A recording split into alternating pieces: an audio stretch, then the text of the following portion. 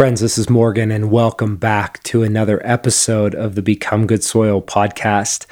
I have a big smile on my face in this moment because I have the privilege of offering an introduction to one of my favorite modes of offering in this podcast. It's my joy to give you the opportunity to benefit from my wife, Sherry, and her walk with God in her years and years of discipleship. She's chosen for over a decade to consent to the process of becoming a trauma-informed educator. It's in the secret, hidden places that we actually experience the most transformation that result in the most peace and the most joy and ultimately the most true and lasting impact on other people. With my oldest son, Joshua, turning 16, my wife is graduating from the decade of basically being an amateur Uber driver. She spent the last 10 years shuttling our kids. But with it came this great provision of hours of hidden time where she got to hole up with 30 minutes here and 45 minutes here, with hiding behind the school next to a dumpster to immerse herself in the scriptures, to listen to audiobooks, to cultivate contemplative prayer, to really chew on some of the ideas that God was bringing her and forming within her.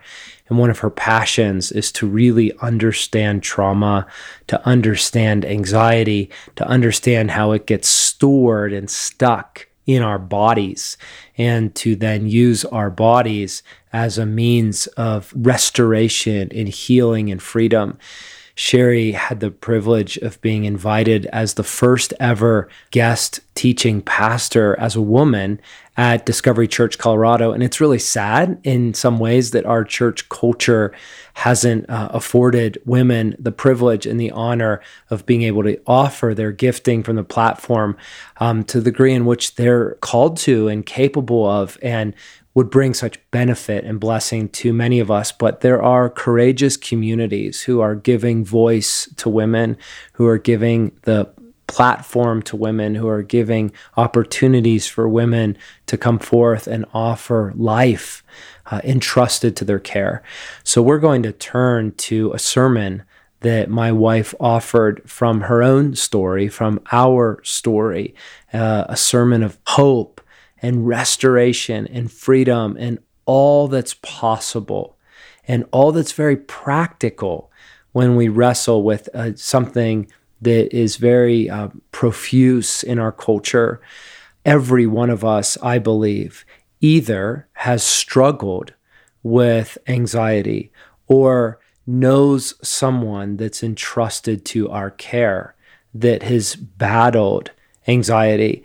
And Sherry and I have both learned through our walk with God that there is so much hope, there's so much promise, but we have to get to the root and we have to really begin to address what are the practical steps to move from anxiety to peace. It's my joy to share my wife's teaching with you. I think you're going to really like this. Let's dive in.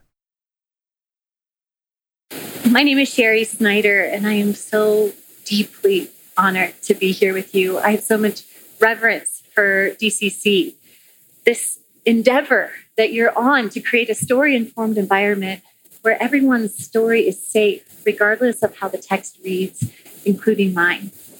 Thank you for a safe place to come. Today, we're going to talk about anxiety. What I've been trained in professionally and I'm continuing to be trained in is as a trauma-informed educator. But I come to you not as a trauma-informed educator so much as a sister, as a friend, as someone along the way, right by your side. It's one of my heroes in trauma-informed care is named Bessel van der Kolk. And he says this, he reminds me that so much of research ends up being me-search, where we in response to challenges or suffering or anguish in our lives, we go searching out, venturing out on a quest to find resources adequate for what we're going through. To become a trauma-informed educator for me has been a lot of me search. trusting there's got to be provision out there for the harm, for the challenges, for the suffering in the world. There has to be. I'm going to set out. I'm not going to stop until I find some provision. I'm so honored to be here to share some of what I found along the way. And I just love, I love being with you. I want to start with a memory I have from July 6, 2008. It's a memory where I showed up at a church in such intense agitation and anxiety that I couldn't actually stay in the service. My heart was pounding. I was shaking. My mind was racing. I felt like I was going to jump out of my skin to the point that I had to get up, walk out to the hallway and begin pacing. I would have looked furtive, troubled, and agitated if you could have seen me. I was pacing, desperate to find someone who might be able to pray with me, who might be able to help soothe me and ground me so that I could at least feel like I could take a breath and hang on for another hour or so. Friends, that time is what I've come to refer to for Morgan and me as the great agony. It's been a pivotal threshold time for both of us in 2008. Morgan shares really generously about our story and some of his resources, and I won't go into it now, but it indeed, as is so often the case in the stories that we love, the place in someone's life that is presents the most challenge or the most suffering, that at times feels the most desolate and arid, through encounter, through a journey, becomes a very place of springs of life coming forth. So if you are in that place today where you are in such acute anxiety that literally to stay alive for the next hour takes everything you've got. From all the reference in my heart to you, I wish I could just sit next to you and we could just breathe for a few moments together. Thank you for the courage you have to just wake up this morning and get out of bed. It's amazing. I want to talk first about a scripture. This is the scripture that we're going to start with is from Paul's letter to the Philippians. You might remember, friends, where the context that Paul wrote this letter. He was writing from a jail in Rome to a church that he had planted, a community of people endeavoring to press into resources and provision for the suffering that they were experiencing in their own lives and in the environment around them. If you read, and I invite you to consider reading the whole book, the whole letter, it's profound. It has so much in there. But as I read it, I am struck. I have Paul's this wellspring of life within him. From start to finish in that letter, the language is so energetic. He's like, I love you. I long for you with all the affection of Christ Jesus. In the opening chapter, he's like, I rejoice in God. I rejoice in God. He has found some secret, he later says, to have robust well-being in him, regardless of his circumstances. He intrigues me. I want to know, what did Paul know? How had his imagination been formed? And what did his story inform him that allowed him to embody so much joy? And friends, it wasn't joy in isolation. When you read Philippians, you get a sense he was so deeply interpersonally connected. His bonds of love were so in his favor. He was so fortified by the love he was experiencing in his life. So this is from the 4th chapter of the letter of Paul to the Philippians, Rejoice in the Lord always. Again, I will say rejoice. Let your gentleness be evident to all. The Lord is near. Be anxious for nothing, but in everything by prayer, petition, pour your heart out without reservation to your God. And the peace of God, the very solidity that exists between the Father and the Son, the peace of God that transcends understanding will guard your hearts and your mind. As we begin to be curious about what Paul knew, I want to suggest that part of what Paul knew is that Paul had been formed in a tradition, in the Jewish tradition that drew on these ancient texts. We recall that the Bible it's maybe more complicated. The Bible is more complex than I was ever led to believe. It's really a library of very unique books collected together, some of which are poetry, some of which are narrative, some of which are these wild prophecies. It's a lot to begin to be a student of this complex library of books. But you might recall this book called the book, we call it the Book of Isaiah. It's a collection of prophecies written down by the prophet Isaiah and perhaps some of his students about 600 years before Christ, in the time when the Israelites were in exile to Babylon. And God was reaching out through the prophet Isaiah, and he was saying, I promise your story is not going to end in devastation.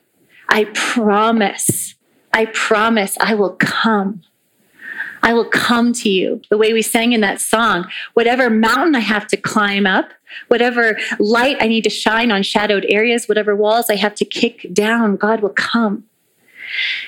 In the chapter 35, which is very precious and personal to me, Isaiah writes this, and remember, this is part of the what had been so formative for Paul as a student of the Hebrew Scriptures. The prophet Isaiah records this: strengthen the weak hands and make firm the feeble knees. Friends, it speaks so vividly to me of my experience of anxiety in my body. It's like my hands are shaking, I'm weak in the knees. Say to those who have an anxious heart, be strong, fear not. Behold, your God will come. Water will gush forth in the wilderness and streams in the desert. The burning sand within me and around me, within you and around you, between us, all across the world will become a pool and thirsty ground. Places of intense and dire need will become a bubbling spring. And the ransomed of the Lord shall return and come to Zion with singing, and everlasting joy will crown their heads. Gladness and joy will overtake them, and sorrow and sighing will flee away. Sorry, guys, I'm going to adjust this. It's distracting me. Gladness and joy will overtake Melanie. Gladness and joy will overtake Greg. Gladness and joy will overtake Stacy. Gladness and joy, put your name in there, friends. Put our community in there. Put this fragile, precious, beautiful earth. Gladness and joy will overtake the earth that we love so dearly. Gladness and joy.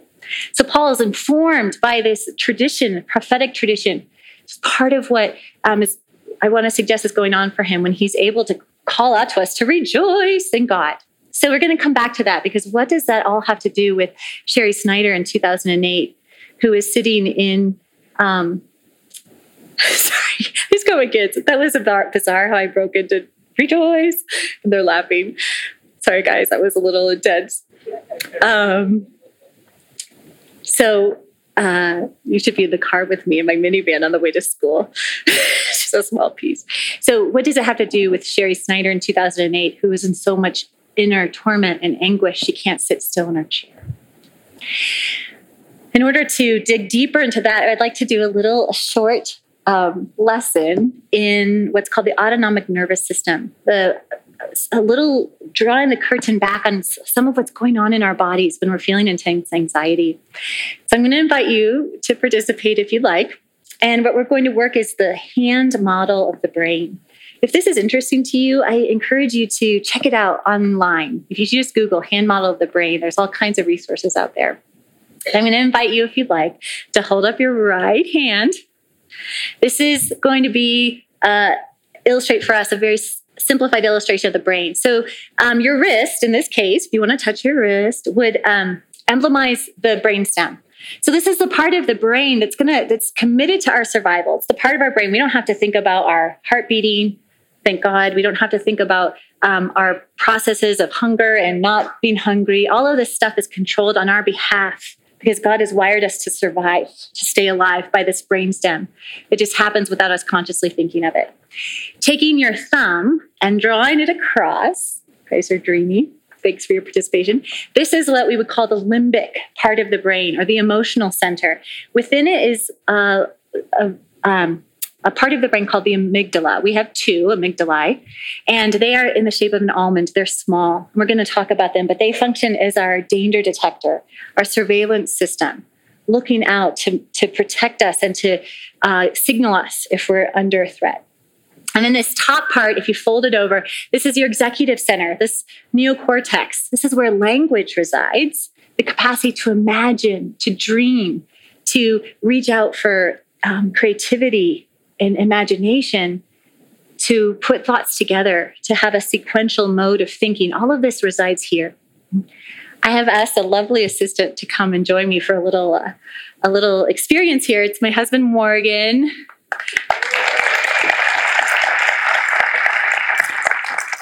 I surprised him in the first service, and he was such a sport. So this time you're not so surprised. Okay, you guys, Morgan is going to help us illustrate because what it might be like for someone, for all of us to have a normal level of anxiety in the face of danger, and then what happens when our threat detector gets stuck in the on position. So I'll give you a cue. Okay. Imagine I'm at the park with my kids and I'm having a conversation with a friend, and out of the corner of my eye, before I can consciously even realize what's happening, my kids are starting to play and drift. This is when they were littler. Sorry, guys. Drift over toward the road. They're getting a little too close to the road. Here's what's going to happen in my brain. Just blow softly. Gets my attention. That's perfect. So let's grab my attention. So perfect. Remember, I said it. You can quote me on it occasionally. Okay. Okay, so it's a little bit of it's working on our behalf. It's helping keep us safe and the people that we care about safe. So we need this. You guys, our survival mechanisms in the body are a gracious gift.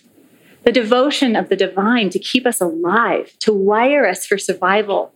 It's profound how sophisticated this mechanism is in us. Here's what happens, though, is that for some of us, our threat detector gets stuck in the on position.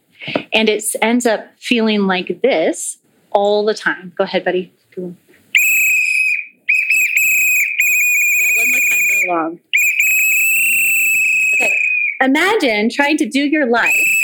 Thank you. That's perfect. To have a conversation or speak in front of people when that's going on all the time. Friends, if you have anxiety or you are in relationship with someone who struggles with it, imagine what it's like to be in your skin with that going on all the time. It is so isolating because it's so interior and can feel so dissonant with the context that you're in. I remember I've contended with that alarm going off loudly all the time for me since I was a little girl. I remember even as a teenager being at parties and watching people like having so much fun and they're just enjoying themselves. Inside, my alarm system's going off and I'm trying really hard to appear sort of supple and relaxed. But it is so profound how different our experiences can be inside our own skin. Would that we could crawl into each other's skin now and then just to know and be known how different it is to be in each other's skin. Friends, I also want to acknowledge that how our threat detector, how your threat detector, my threat detector perceives neurocepts, danger is directly related to our story. If you have had a history of harm, if you grew up in an environment of neglect or an environment of abuse, or some mix, which is usually the case of both, the way that you're going to experience your nervous system is different from someone for whom their environment was not necessarily as intensely neglectful or intensely abusive. This is why it's so important for us to practice story-informed relationship with ourselves and with others, because we are not all on a level playing field when it comes to sensation in the body. Our stories really matter. And this practice of curiosity is so central, not only to intimacy with others, but to knowing ourselves and being known by our God. I want to suggest that Jesus is the most brilliant, story-informed, trauma-sensitive teacher, friend, lover, ever. He's the source of all brilliance when it comes to insight and trauma-informed insight. Thank you, God. So I want to talk about a couple of really pragmatic tools, as it were, that have been so important to me. And I have came up with 3 little acronyms. And the first one is PAL. PAL stands for pause and listen. The other day, I was driving home in my minivan. I pulled into my garage. Barely before the car was off, I leapt out of the car, walked in the house, turned to the left, opened my pantry door to make sure that the box of red wine was still there, that I had been hoping was there, non-consciously on the way of the drive home. And as I stood there, I had that gracious invitation of the voice of love inside me, inviting me, Sherry, what are you feeling right now? This beautiful interruption of love that came to me. And I realized I was feeling really anxious. And in that moment, I was going for the wine that I love my box of red wine. I appreciate it. But I wasn't going to celebrate or rejoice. I was going to manage this intolerable sensations in my body. Several weeks ago, Greg invited us to be curious about how we compensate and manage for sensations that we're experiencing in our body. Mary Oliver said this. She said that she's a poet, and she said, from her perspective, the soul is built entirely out of attentiveness. As we let Jesus resource us with the capacity to pause and listen to what's really going on in our bodies and to become aware. So friends, we're going to practice. We're going to take about 45 seconds to just breathe and listen. And a couple of things to pay attention to is how would you describe your degree of muscle tension right now? How sort of agitated are you or relaxed? How deep is your breathing or shallow? How's your heart rate? Does it feel steady and reliable, or is it racing? And without any judgment or evaluation or criticism, let's just notice how we're feeling in our bodies right now. Let's take about 30 more seconds.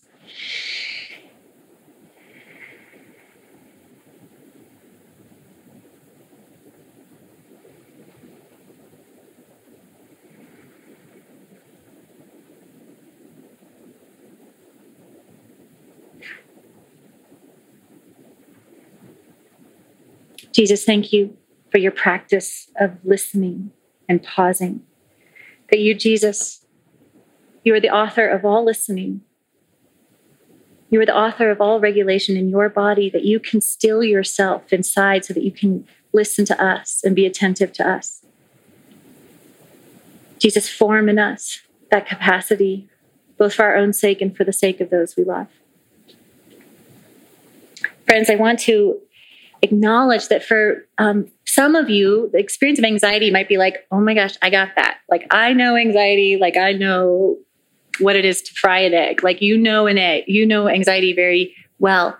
For others of you, you're like, I don't get it. I just cannot relate. My hunch is that for those of us who can't relate to anxiety, that you have someone in your life. You care about somebody for whom this might be their interior anguish. This might be part of their challenge in life. I want to suggest that learning to pause and listen, both to tune into what we're feeling, but also learning to do that for those closest to us, can be so generative. Let me tell you, if you live with someone who is anxious, if you can take responsibility for trying to regulate your own feeling levels of agitation in your body, because what often happens is if someone's anxious, the person who wants to help them starts ramping up too. And then it's like a thing that just goes and goes and goes. So if we're trying to support someone who's anxious, if we can learn to pause and listen to ourselves, to try to keep ourselves calm, so that in concert with our Jesus, we can create a safe space for them to feel what they're feeling. So pause and listen. I want to put in a plug here for an app that Ransomed Heart has produced that's meaning so much to me. It's literally the Pause app. It's beautiful. And I won't say any more than that, but just want to suggest, if you get a chance, the Pause app from Ransomed Heart. And once you find it, you'll go from there. Second acronym I want to introduce is the acronym of gas. Now, in my head, this was the gas you put in your car, but you can make it whatever gas that you want to make it. But what I wanted to say with gas is ground and soothe. We need, when when Morgan was blowing that whistle, and when we are agitated, when our body is responding as if we are in intense, imminent, life-threatening danger. For me, it was like I was glued on a road, and there was an 18-wheeler coming on me, and I couldn't escape. It was like that for about 6 weeks. that level of terror in my body, that it's terrible. If we're in, whether from a minor level of anxiety or if we're in that acute anxiety, we have to find ways to ground and soothe. Ground is a phrase used in the human wellness field or mental health field, and it has to do with bringing ourselves back into the present moment. So for some people, moving in their bodies is a really important way for them to bring themselves back in the present moment. I want to suggest that what sometimes gets us in trouble is we're searching for ways to ground and soothe that either bring harm to us or to others. Let me give you an example.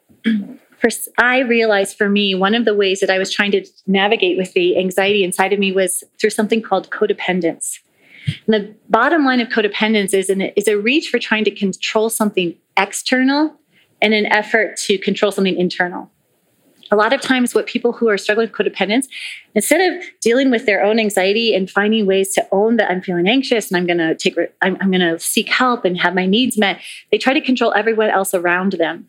If you live with someone who is handling their anxiety by trying to control you, I am so sorry. It is really tough. And that is a tough thing. So we have to become very aware. How are we grounding and soothing in ways that maybe is not serving us or is not serving someone else?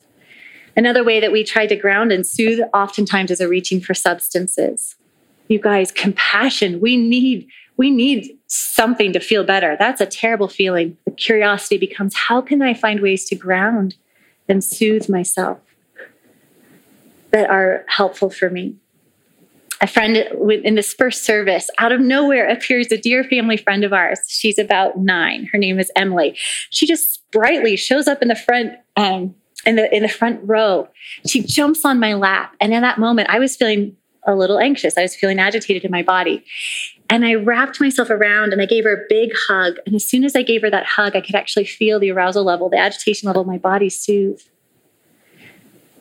And then I said, I'm feeling a little nervous. Thank you so much for being here. And I said, Emily, do you ever get nervous before you dance? She's a dancer. And she said, yeah. I said, what do you do that helps you? She goes, I breathe. I breathe wisdom out of the mouth of a babe, to be reminded that one of the deposits that God has given us for provision, for living in a world where there is sometimes such severe uncertainty and such intense ambiguity, is the gift of breath. So I love it. It's so democratic. It's free. It doesn't cost anything. You don't have to have access to some fancy club to have access to it. It's available for all of us. This God who's determined to provide for us. Our breath is perhaps the single most effective way to regulate arousal levels of agitation in the body. And so learning to breathe can be a way to learn to ground and soothe. Friends, I will sometimes realize I've gone most of an hour without really taking a deep breath. And I realize I do that sometimes to actually avoid feeling what I'm feeling. Because when I start breathing, I actually have to really start feeling my feelings. And sometimes that feels inconvenient. I just want to leap over them. I want to suggest that having awareness of what we're feeling is actually, it's like tapping into some of the most precious data for pursuing a life, the life we, as Greg says, we all came in here looking for. I'm going to touch on that more in a second. So breathing for grounding and soothing. What is your gas? What is your fuel for you? I want to suggest that we all have to figure this out for ourselves. What works for you and what works for your neighbor or your life partner or your daughter might be different. But what would it be like for us to all commit? I'm going to find one way to soothe myself that's kind, that's generative, that's healthy for me and for others. What I call mantras, which has an association with Eastern spirituality, but actually has a deep, deep footer in Christian spirituality as well. It's 2,000 years. And then plus, if we go into the Hebrew traditions, a sacred saying or phrase that grounds us in the present moment, that connects us to the love of God. One of mine is, I connect with my breath and I just say, I'm okay. I'm okay. and I breathe and I breathe and I say that. And I watch my body start to soften down. Another for me that's very intimate between me and God is, God, here I am, my face with yours. I just repeat it over and over again. And it brings me into this place where I actually feel the almost startling kindness of Jesus toward me. His face with my face. Here I am, my face with yours. What would be a sacred saying or a truth that is more precious to you almost than your own life, that you could condense into a short phrase that could become grounding and soothing to you? Breathing, finding some sacred saying that's precious to you. And then you saw that with Emily, a hug. You guys, relationship. I love, the other week, Greg said this, that relief helps us for now, but relationship helps us from now on.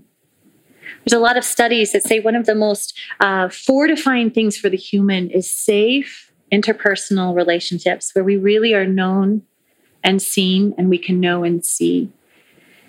This turns me to my final point, which is that our anxiety can be bringing us precious information, data that is so important to us along the journey.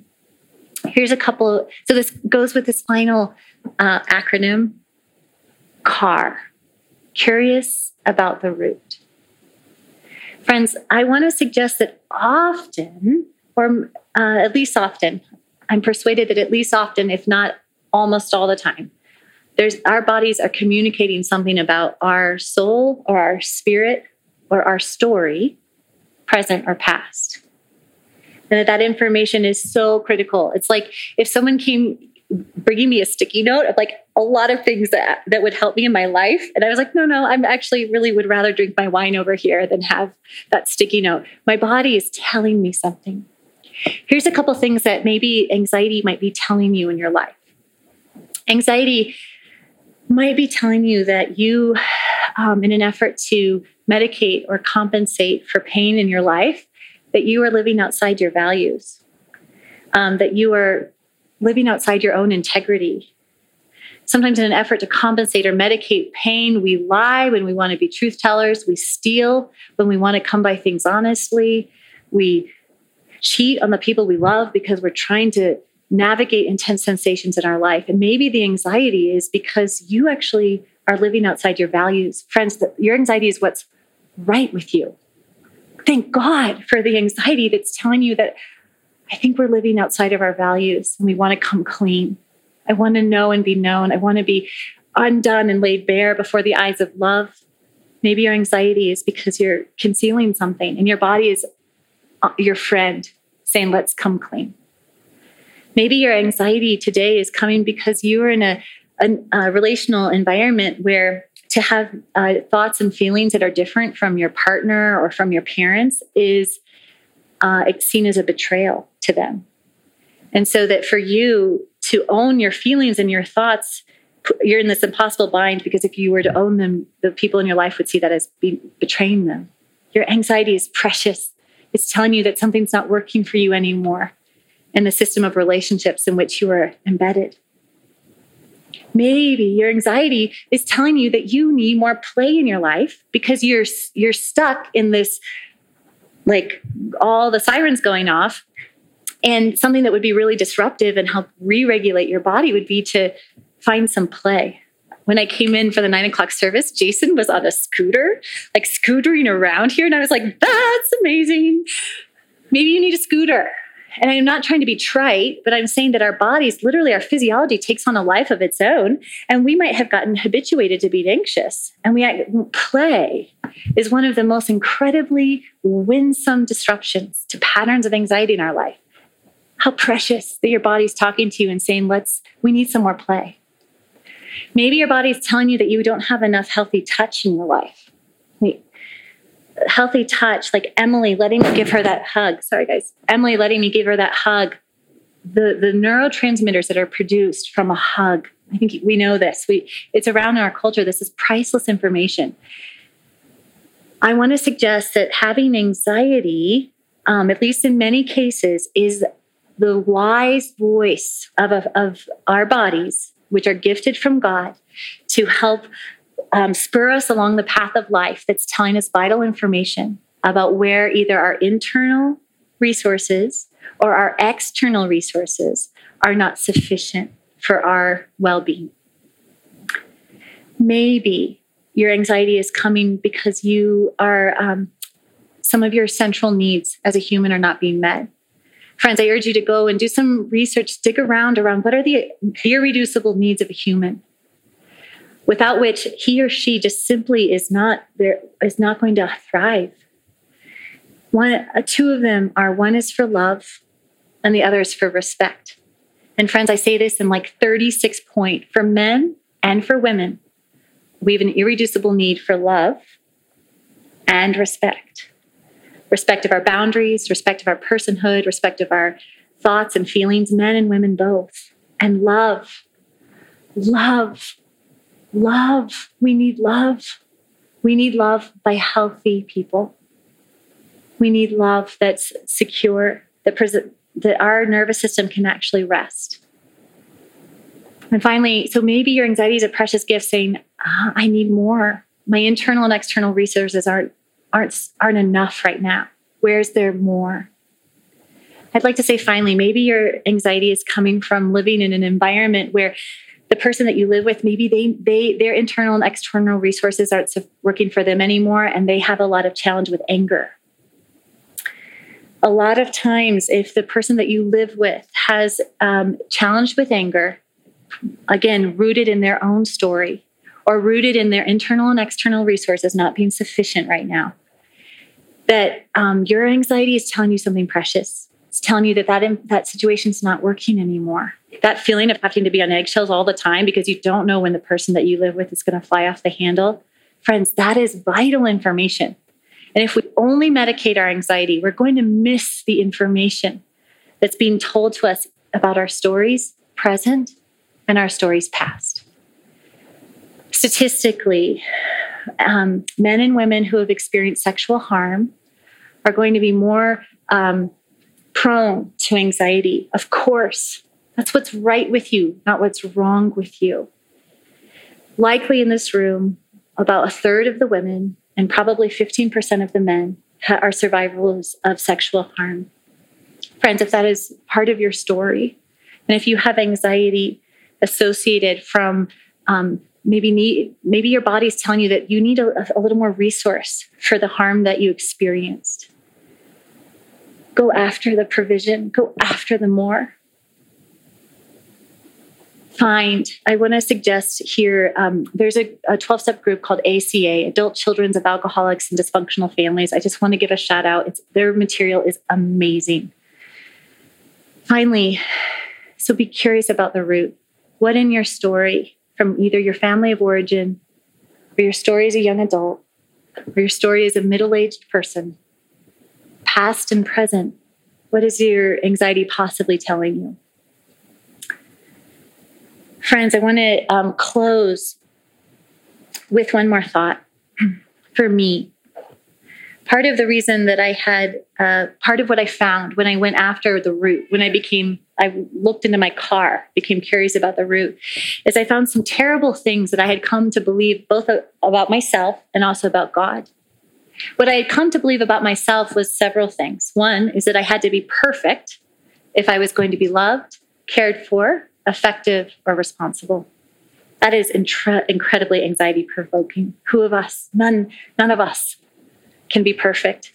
The amount of pressure that happened for me with that, believing that terrible thing. Secondly, is I really had a core belief that I was stupid, foolish, and a piece of crap.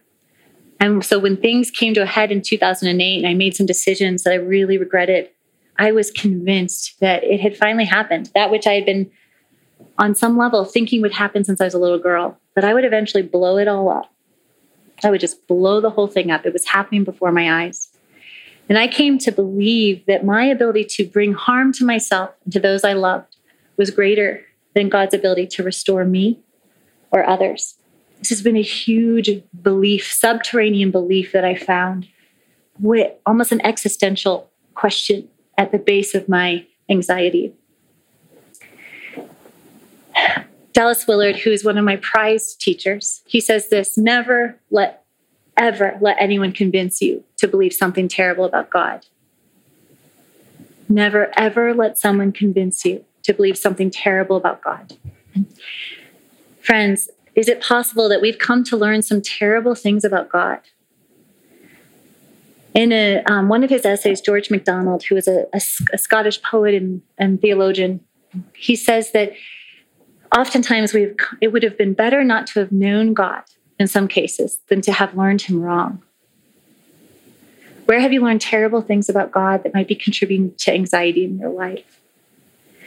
MacDonald goes on to say that because of the wide aperture of the hope offered in Jesus, that Christianity is all the more susceptible, because of the aperture so broad, to getting crazy distortions about who God is in that. It's such a big aperture, a lot of space to be filled with distortions. I just want to urge us to take responsibility for saying, where have I learned things about God that are terrible that I need to revisit? Finally, what have you learned about yourself or about the nature of relationships? What has your story told you about who you are? That might be, the anxiety might become a treasure trail to discovering a core negative belief about yourself or about God or about life that you get to turn over. Thank you, Jesus. Finally, I just want to say that anxiety can be a tool of our enemy. I know for me, the way I pray this is I have enough feel that I need to deal with on the inside, things about my story that I want to be connected to. But when my enemy comes and agitates what already I'm feeling and escalates it, so I just urge you, and if you have questions about this, I know that this church has resources to learn how to pray. I'm not saying that that's going to take all the anxiety away. Like I said, I think there's some precious things to listen to regarding our anxiety. But when our enemy comes and he takes what we're contending with on the inside and then amplifies it, we have an enemy, and our anxiety can be very powerful in his hands. What I'd like to do is we're going to pray here in a second, but I'd like to just share with you back to that Isaiah 35. Part of the hope that Paul had been saturated in, that our Jesus was saturated in as a Jewish man growing up, was this hope that the ancient Hebrews had carried of this restoration of all things. In Christianity, sometimes we think that the ultimate hope of Christianity is that we get to go to heaven when we die. But friends, if we look at the canon of the whole scripture, from Genesis to Revelation, we find the hope of Christianity is the restoration of all things, when heaven and earth becomes one. Paul says we await a Savior, Jesus, to come from heaven to earth. The day will come, Jesus will bring to a fullness this period, this chapter of human history, and he will inaugurate the restoration of all things. Friends, I realize that the antidote to my belief that I was more powerful to destroy my own life or to hurt others than God was to restore, that the restoration of all things. I urge you, point you to Acts 3. Read the whole thing. It's Peter giving a sermon that's been recorded in Acts 3, but he talks about in Acts 3:21, he talks about the renewal, the literal renewal of everything that Jesus will inaugurate when he returns. I want to suggest to you a resource that we have at Ransomed Heart, John's book, All Things New, that this promise of the restoration of all things. Guys, I get anxious about the earth being like the loss of wilderness is anxiety provoking to me. I bet like you, I love nature. It's how I come to know God. And the thought of the earth, our precious, fragile earth being ravaged provokes anxiety in me. I want that anxiety to move me to action, but I also recognize my hope, Jesus, your fidelity to the earth, to every person, to every tree, to every species of creature is so precious to me. So to the restoration of all things in this age, yes, we're going to contend for it. And then also, my dear friends, in the age to come in full. I'll close with this. In Ephesians 1, Paul says, God, the mystery of his will that he kept hidden for ages, and then in the fullness of time brought with Jesus to bring all things in heaven and on earth into union, back into unity with himself in Christ Jesus, in the fullness of time, to the restoration of all things, to the receiving of it, and offering it and fighting for each other's hearts in this age and then in the age to come. I'm so honored to be with you. I'd like to invite the worship team back up, and then I'd love to just pray.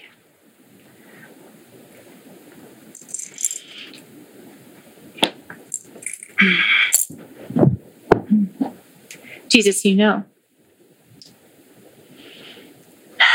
Jesus, we consider that if pausing and listening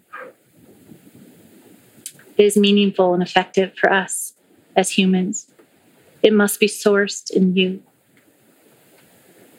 Jesus, you who are the great listener. Jesus, you know, God, where we have longed for your intervention, and we have not seen it in the ways that we wanted to. Friends, I just say this, that I have so much compassion, and I've wrestled with people who have, in response to the agony in their lives, they have ended up taking their own lives. I have compassion for that because the internal anguish sometimes is overwhelming.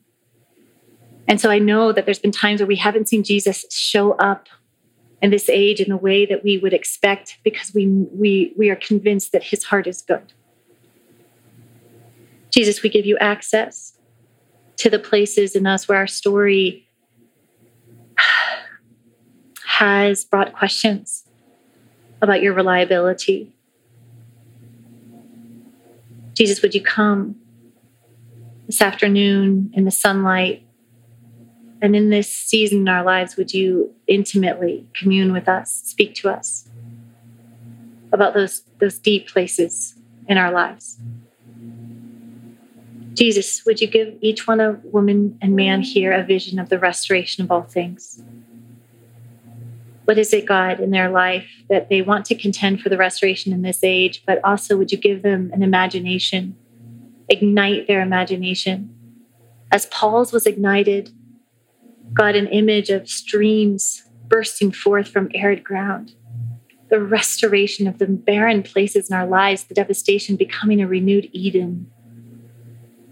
God, our bodies restored, our relationships restored, this precious earth restored. Would you give us a vision, ignite our imaginations? And Lord, I ask for just a deep, quiet space inside each of us.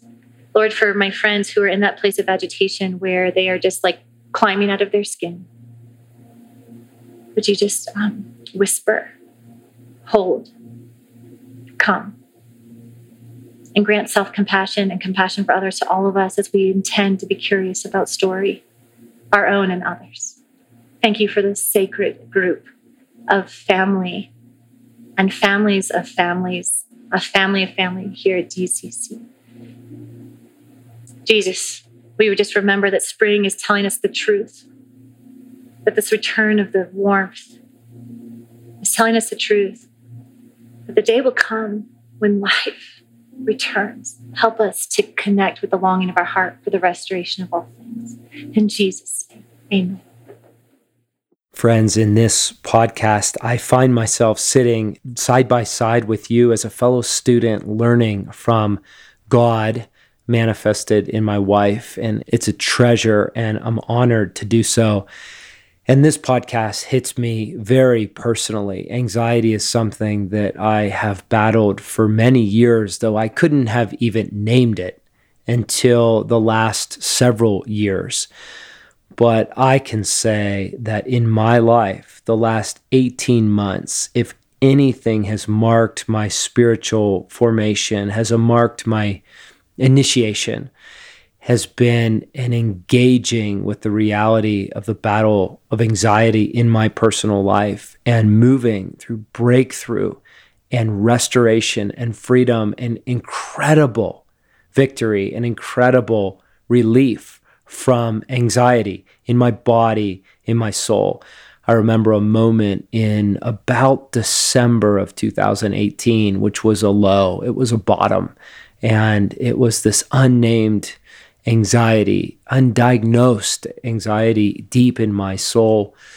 And I found myself sitting on my back porch in the bright sun with the cool winter air, and I was not in a good place. And I reached out to a dear mentor and said, can I get some time with you? And we ended up taking a drive through the mountains and having a cigar. And it was the beginning of my honest engagement with the fact that this isn't okay. And it doesn't have to be this way. And what began in December was this fierce commitment to get to, as Sherry said in her teaching, the root. What is the root? Where did this start? How does God want to tend to my soul? And the story is wild and truly supernatural, but through the slow and steady from December, with some breakthrough moments in April and then in June, into July the following year. And now I sit at almost 2 full years beyond that moment. But what I can say is I've had near 100% relief from this anxiety that in sometimes felt nearly debilitating. And so I sit as a man in process. I sit as a man still contending with many other frontiers that I'm battling. But this anxiety is real, and the relief and the restoration that's possible is also real.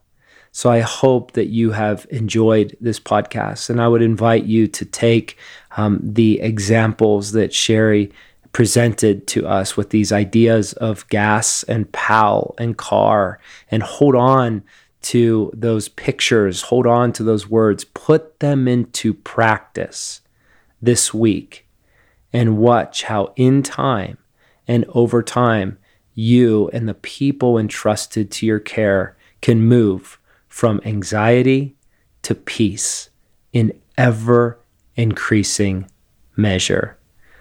Thanks for joining Sherry and me on this Become Good Soil podcast. It's always an honor. It's always a privilege to be able to visit in this way with you in your world. Just know that you're not alone, that you are standing with the like-hearted few, that there's a road that leads to life, that is being recovered together by us as a fellowship. Let's keep going.